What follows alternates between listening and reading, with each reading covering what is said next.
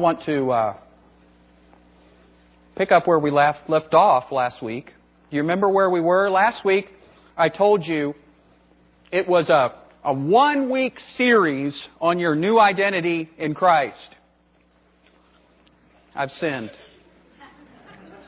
And I just want to confess to you that it is a 2-part series on your new identity in Jesus Christ. So here we are, March 6th, and we're going to talk about probably one of the more difficult questions that you and I might have about our new identity. As we begin, I want to just give you a couple of minutes of a review of where we came from. Do you remember last week we opened with a question, how many sins does it take to become a sinner? And lots of people will say, only one. All it takes is one. And the answer to that question really is none. It takes 0 because we're born that way. And so last week, what we saw that if I've got a problem at birth, my problem is not what I'm doing. I'm not setting world records for sins at age 0. It's not what I'm doing that's my problem. My problem is that we as a humanity, we as everyone on planet Earth, we are born in Adam. And so if God is going to change, if God is going to fix the problem, He's got to change who I'm in.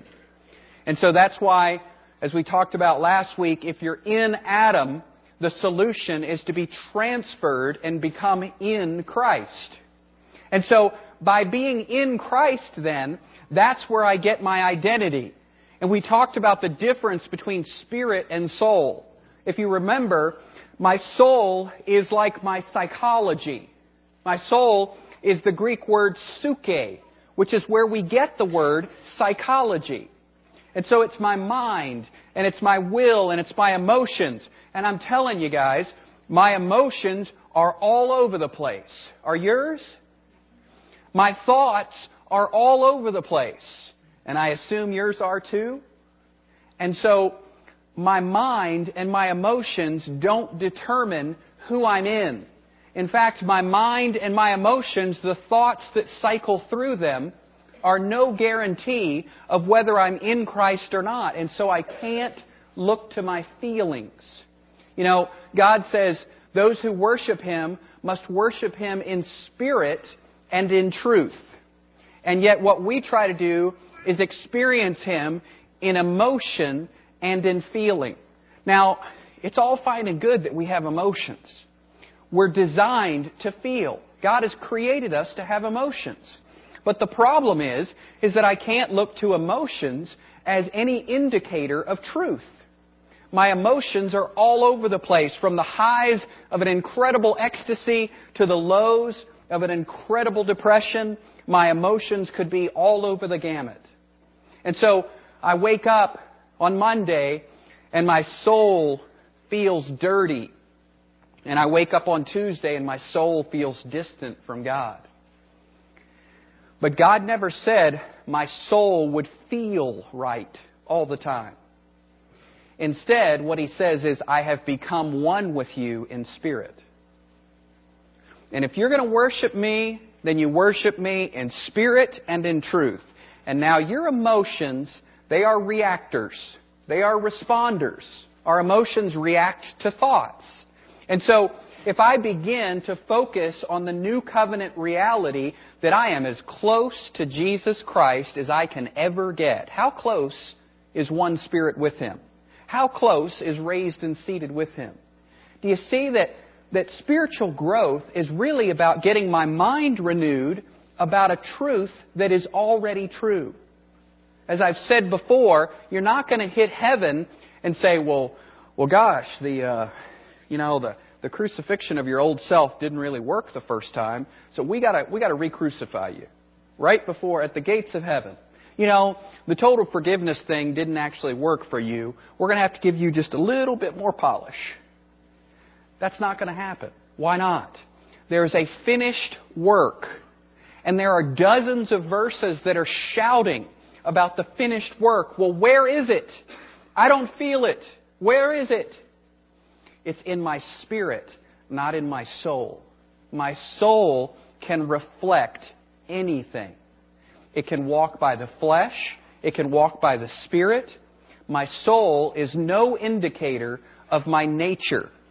There's a guy in Corinth whose soul is reflecting heinous sexual sin. And so Paul says, if you are going to reflect this in your soul, we don't want this to reflect on the church. This is not what is okay with us. And so go out there, if you're refusing to quit, just go out there and just reflect the flesh all you want. And it says, but his spirit will be preserved. Do you see that? So no matter what I'm reflecting, what really matters is my spirit in Adam or is my spirit in Christ? And if my spirit is in Christ, then I am sealed until the day of redemption, the Scripture says. By this, love is perfected with us. We can have confidence in the day of judgment because as He is, so also are we in this world.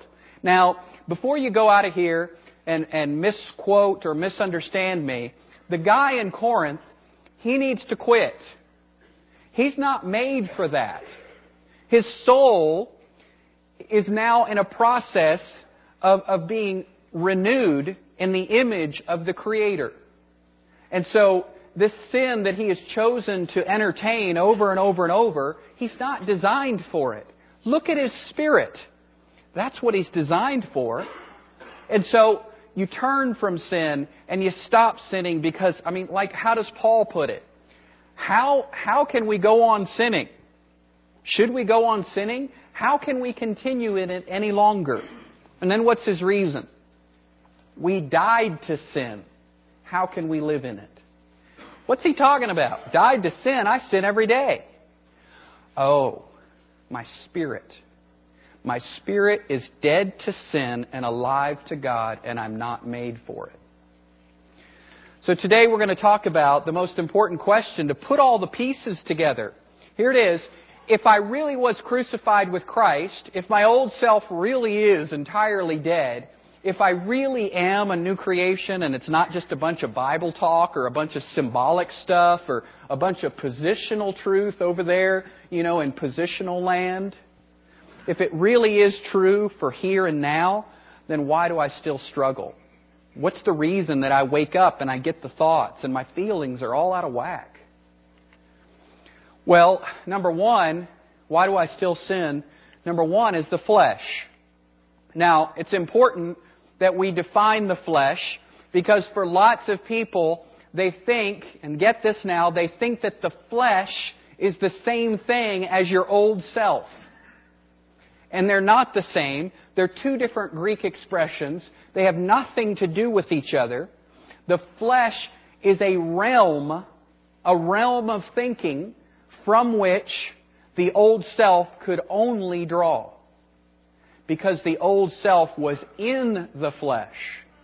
Okay, now watch this now. I don't want it to get to be like an academic lesson, but I hope that you will see just two people. Person number one and person number two. Now, person number one is in the flesh. In it. Now, that's the way they show up on planet Earth. We show up in the flesh. Now, how can this person walk? There's only one way this person can walk. They can only walk according to the flesh. They can only walk by the flesh. They are in the flesh, and they can only walk by the flesh. Now, person number two has come to an understanding of Jesus Christ as Lord and Savior. They're a new creation. So now, they are in the Spirit, but now, how many walks can they walk? Is it possible for a person that is in the Spirit to still walk by the flesh? Yes. You can still walk by the flesh. And that's why Paul says, walk by the Spirit and you won't fulfill the desires of the flesh. And so he says the deeds of the flesh are this and this and this and this. But you're not made for that. You're in the Spirit. Now, why is it that I can still sin if I'm in the Spirit? Because my spirit is in the Spirit. But my soul, do you ever notice you become a Christian, you pray the prayer, you say, Lord, I'm a sinner. Please save me. Come live in me. Forgive me. Cleanse me. Make me right with you. Christ comes to live in you. Do you get all new thoughts and all new emotions and a brand new soul? No, that's what growth is for. And so we are on this adventure of the soul. It can walk by the flesh or it can walk by the Spirit. But here's the difference. Now get this. Look at the propensity. Look at the trend. Look at the force behind the Spirit. The Spirit lives in us. The flesh is a place we used to live. So it's not a 50-50.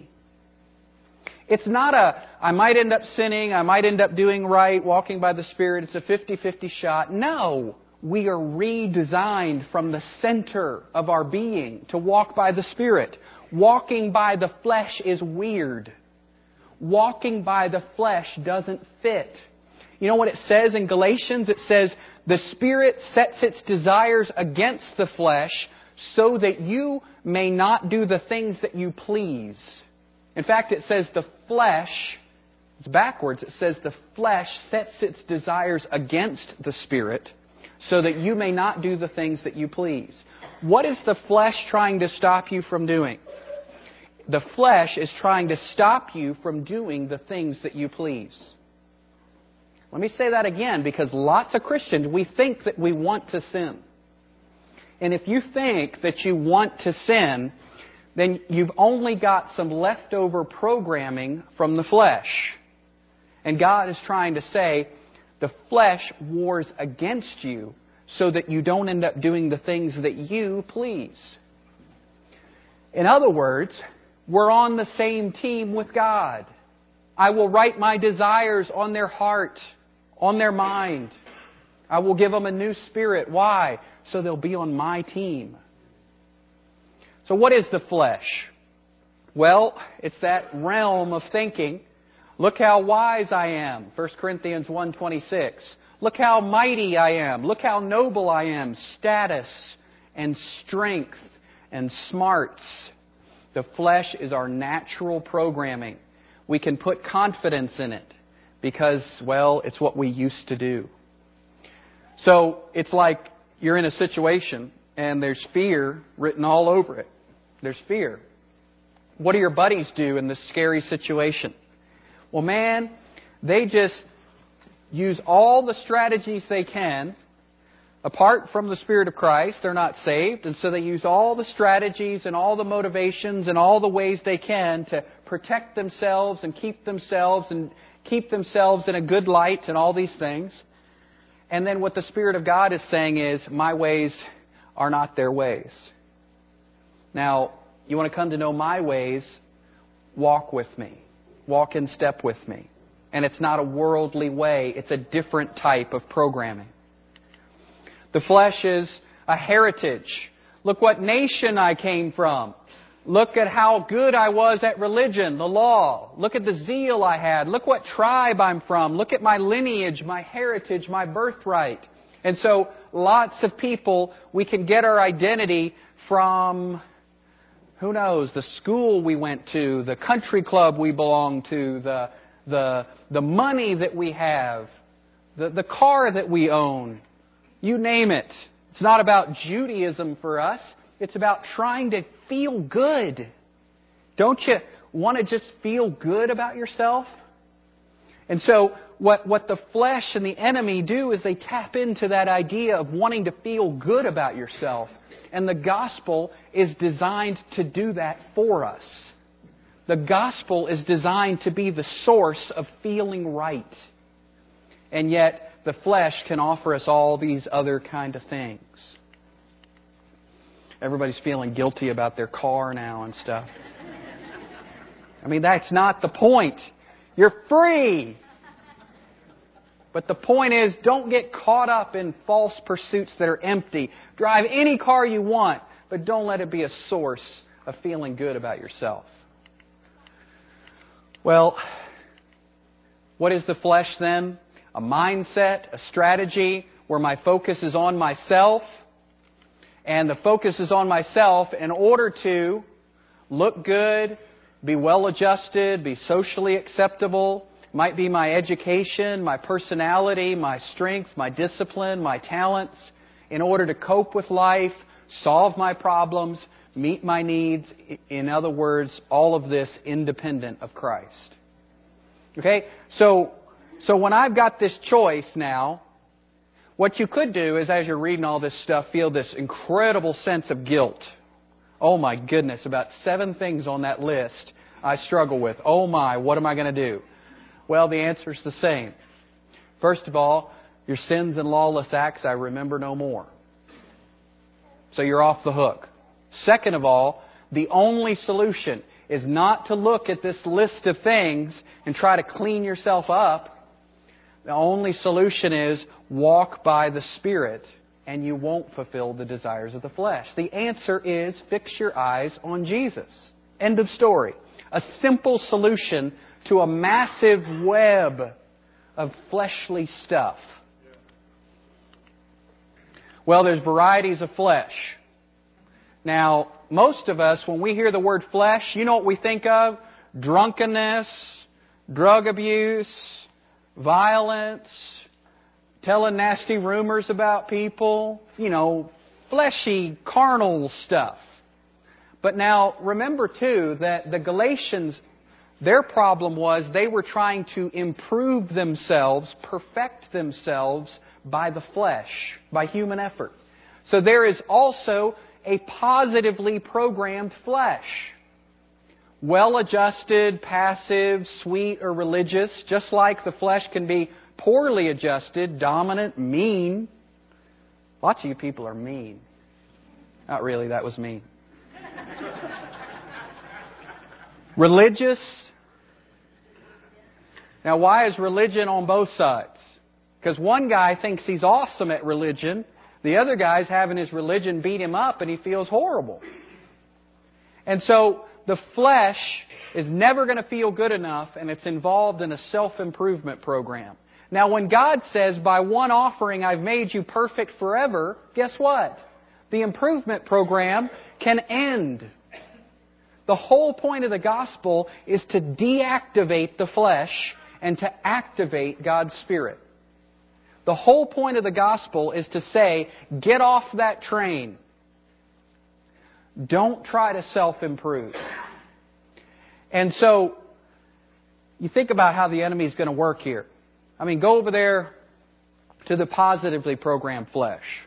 Now imagine you got a guy who thinks he's God's gift to everybody. The enemy comes up to him. You think the enemy's going to try this one out? You're just a sorry, no good person. You're sorry, no good Christian. That's not going to work. This guy totally thinks that he's a fleshy, awesome performer. He's incredible. That's not going to work. But I tell you what will work is the opposite. Man, you're amazing. You don't need God. You don't need this. You don't need that.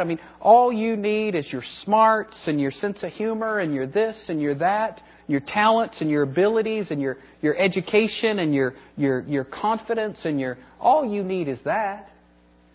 Now, go over to the negatively programmed person. Now, she's feeling horrible about herself. She's compared her body to all the other women on the planet. And she feels like I'm about a 4. On a lucky day, I feel like a 4. And so she's got all this programming about what she's supposed to be, what she should look like, and how she should be better. And then she goes to church and she feels even worse because it's not just body image, it's apparently spirit image. She's just a lackluster person by any measure. And so there she is with all this programming. Now, how's the enemy going to work on that? With a bunch of pride? No, not with a bunch of pride. With a bunch of condemnation, a bunch of analysis, a bunch of trying to get right and feel right and do right so I can feel good about myself again. And so the enemy is going to tap into the type of flesh that has been most successful in our lives. As I look around this room, about 62 of you are well adjusted. I don't know. I mean, I just made that up. I didn't really count. But some of you feel in your flesh, we feel well adjusted. We feel confident. We feel good. We've had a good life. We had good parents. We have certain things in our lives that make us feel okay about ourselves. And to walk by those things is the same as Paul was doing, to walk according to his law keeping. It's positive flesh, but it's still flesh. Now, some of us have grown up being told that we're no good, we're good for nothing. And to walk in that negativity is also walking according to the flesh. So now, is the key to polish up the flesh and try to be, well, I don't want to be too arrogant, and I don't want to be depressed, so I'll be right in the middle. Is that the goal? No, the goal is to walk by the Spirit, not invent a more balanced version of the flesh. Don't invent a more balanced version of the flesh. Say, Jesus Christ, I want you to be my humility and I want you to be my confidence. Jesus Christ, I want you to be my self-control and I also want you to be my liberty. And Jesus Christ, I don't have the answers to how to avoid walking by the flesh, but I do know that I'm designed to walk by the Spirit, and it's the most natural thing for me to do. And the only way we get tripped up is by believing we are dirty or distant, or believing that we don't need a walk by the Spirit. And in those moments, we miss the opportunity to express Jesus. And what happens is we express sin, we feel stupid about it, we're already forgiven, we're already cleansed, but we're just not made for it. And so we see the flesh is designed to keep us from feeling close to God, protect us, and keep our emotions suppressed, and all these things. The flesh builds an identity around itself. It's proud, it's an idolater, it's a rejecter, because my coping mechanism, it messes with your coping mechanism, and don't you step on my flowers, and don't you stand in my yard, and don't you get inside of this ring, because I'm in charge here. And you know what I'm talking about. You live with somebody, you work with somebody, you hang out with somebody, and you do that long enough, you start seeing some things that where you act a certain way, and then they get defensive or irritated or whatever it is, because we're starting to intrude with our coping mechanism, starts to intrude on their coping mechanism. Well, what's the solution? Do everybody just try to be nice? Well, that doesn't work either. What happens then is emotions are suppressed. The answer is, and it's not going to satisfy you, because it's a mystery, isn't it? The answer is to walk by God's Spirit.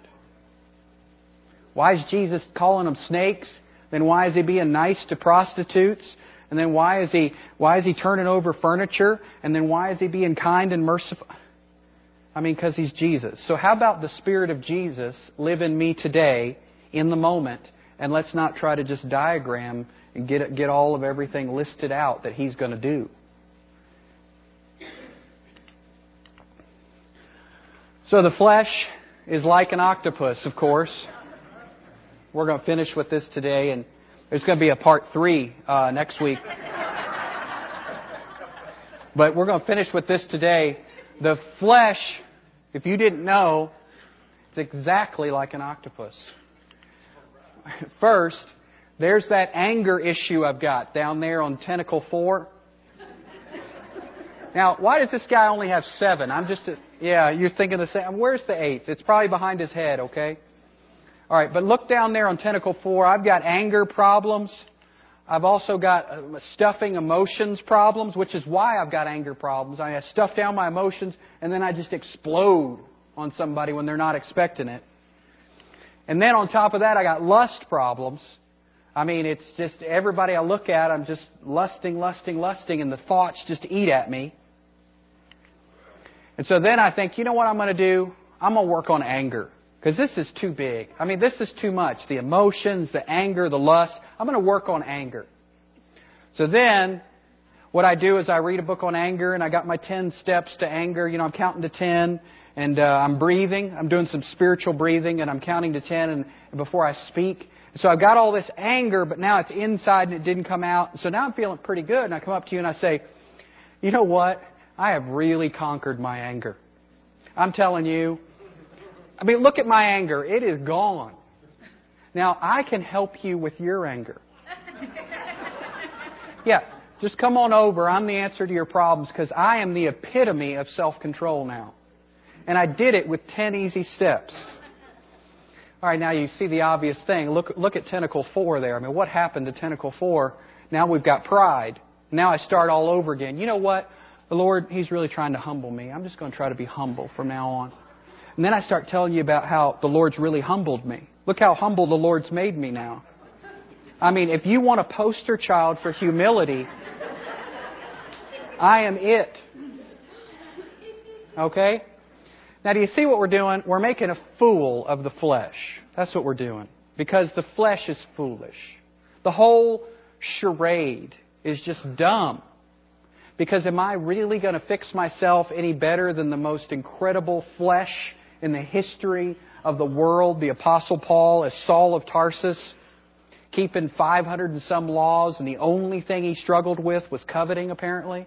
He said he was found blameless by his contemporaries. I mean, that's the very best shot that anybody ever gave at it. And then he says, you know what? All that is dung. All of that is just dung compared to the righteousness that I now know. Get off that train. We're invited to a righteousness that we already have. We're invited to a righteousness that is the product of Jesus' work. And not 1 ounce of what we reflect in our soul will be of Christ unless we are resting in the Christ who made us okay. Look at the fruit of the Spirit. There is no way the fruit of the Spirit is going to emanate from us unless a person is at rest. Joy? What, are you going to crank out some joy and put that on one of the tentacles? Look how joyous I am. Peace, kindness. Where does this come from? It comes from a person that genuinely has met the righteousness that is in Jesus Christ. And as we say, hello, righteousness, I want to get to know you. I want to absorb everything that you say that I am. He has become for us our righteousness, our redemption. We don't wake up every day and say, Lord, please redeem me. Please buy me back. We don't say that.